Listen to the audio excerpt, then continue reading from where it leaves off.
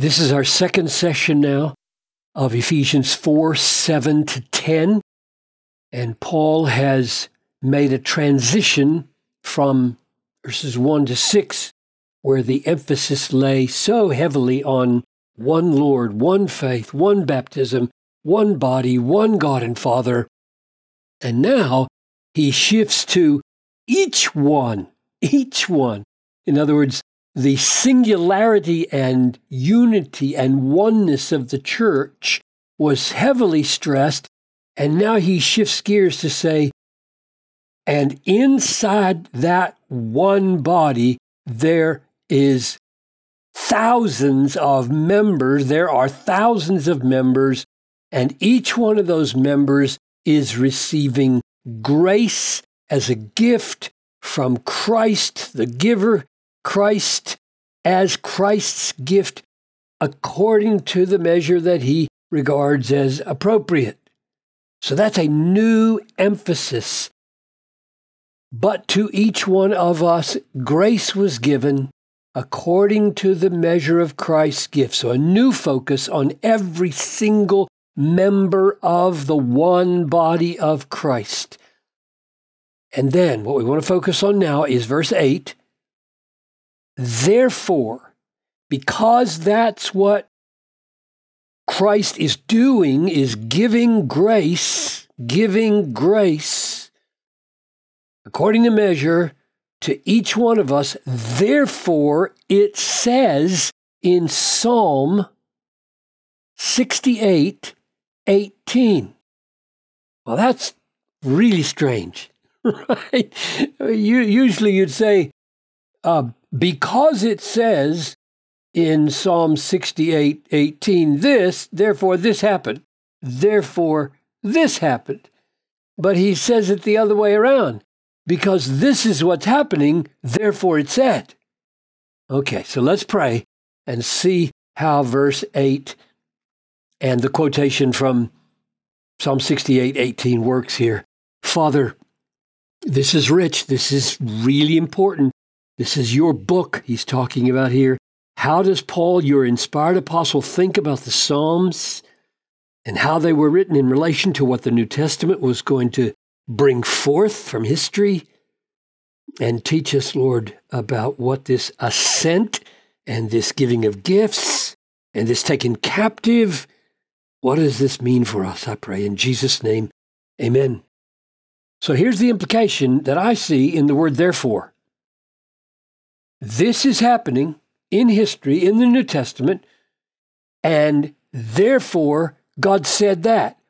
And the implication is the Old Testament was written in the way it is written because God knew what would happen in the New Testament and brought the writing of the Old Testament into line with it. It's not the other way around. It's not like the Old Testament was written and now we got to bring the New Testament into line with what the Old Testament wrote.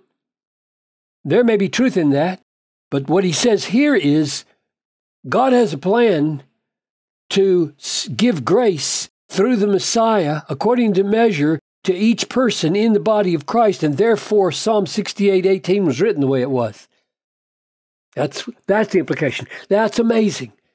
That should alter the way we approach the Old Testament. We shouldn't be naive and thinking, oh, this is just an ordinary book, and maybe the New Testament can accord with it in some ways. It is not an ordinary book. It is God's Word, and here's an amazing statement of the fact that the Old Testament was written because God knew and planned that the New Testament would bring this forth. That's the first observation. Here's our next observation. Why would Paul even think of quoting the Psalm 68:8 in relation to this? When he ascended on high, he took captives captive, he gave gifts to men. We'll just stop right there. He's going to interpret here, but we need to ask, given what we see in this psalm, why did Paul even think of this verse as a verse that would unpack God's purpose to, through the Christ, give to each one grace. So let's answer that question as best we can. I see four things in verse 18 here from Psalm 68 that would trigger Paul's thinking of this act of Christ in giving grace to every member of the body. But let's look at the context. The chariots of God are twice 10,000, thousands upon thousands. The Lord is among them at Sinai in holiness. You ascended. So this you here is this God here.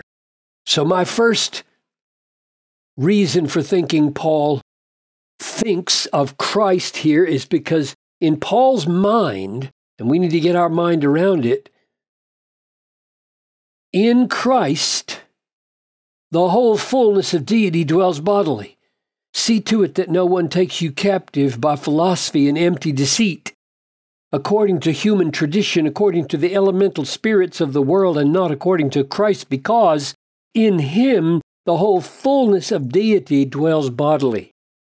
So my first answer to the question, why does Paul think of Psalm 68:18 when he's going to talk about Christ ascending and giving gifts to men, is because he thinks of the God of the Old Testament as Christ. And wherever there are other clues, that's going to really wake him up. So what are the other clues?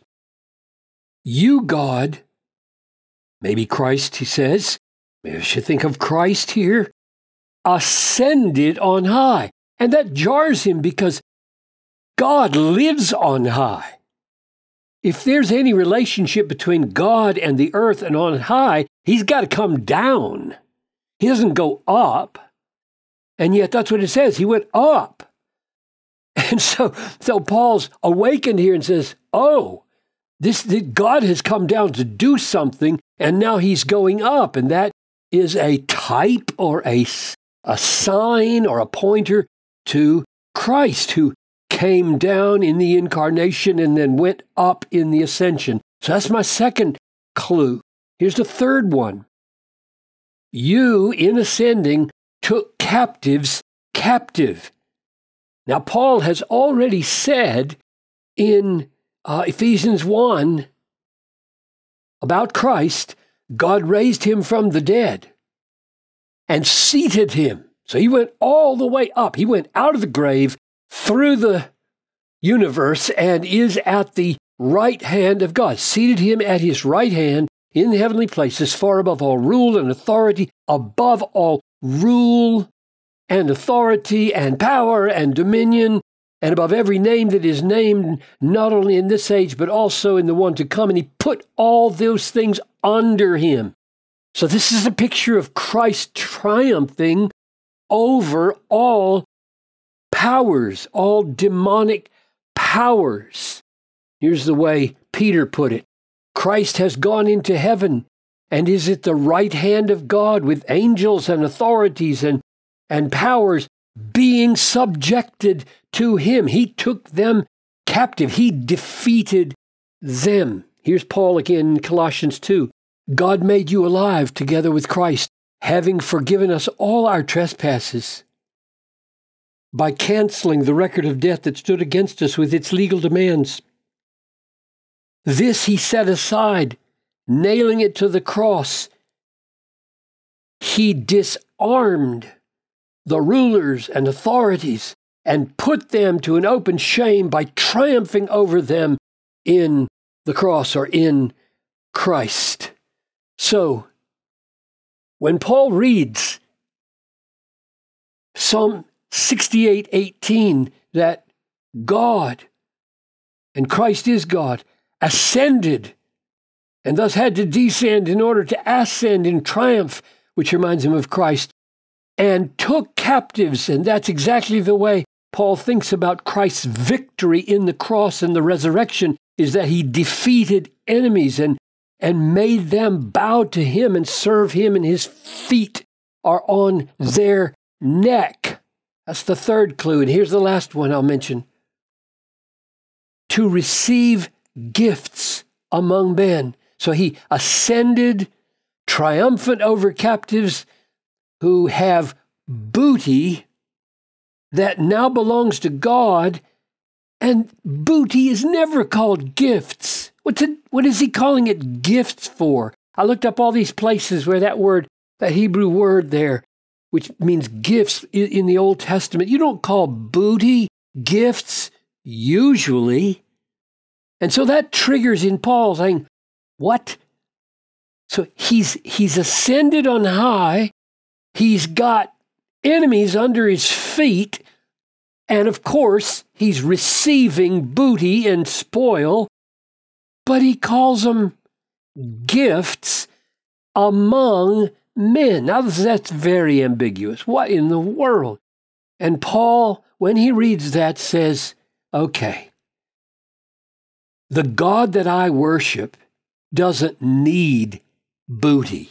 He doesn't need spoil. Listen to what he says in quoting Job here in Romans.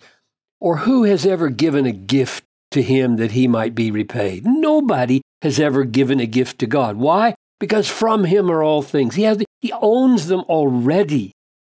Through him are all things. To him are all things. To him be glory. God doesn't receive gifts from anybody. So in calling the spoil gifts, Paul says, oh, I see. As soon as he triumphs over all these enemies and has all this spoil, he's going to turn what he receives into gifts among men, that is, to men, and that finishes his awakening of that's what he's talking about. He's talking about when he ascended on high, he took captives and he gave gifts. So people stumble over and say, hey, the Old Testament says he took gifts. That's right. That's what it says. But as Paul reasons through theologically what it means for the sovereign God who has no needs and takes no gifts to receive spoil in battle among men, it turns them immediately into gifts for men. And so those are the four clues that I think cause Paul, when he reads Psalm 68:18, to say that is a beautiful picture of the fact that Christ, who is God, is giving grace, gifts to each one of us as part of the beneficiaries of his triumph over all his enemies whom he has taken captive. Now, next time we'll see what he does here to explain some of what he's been doing in using Psalm 68:18 this way.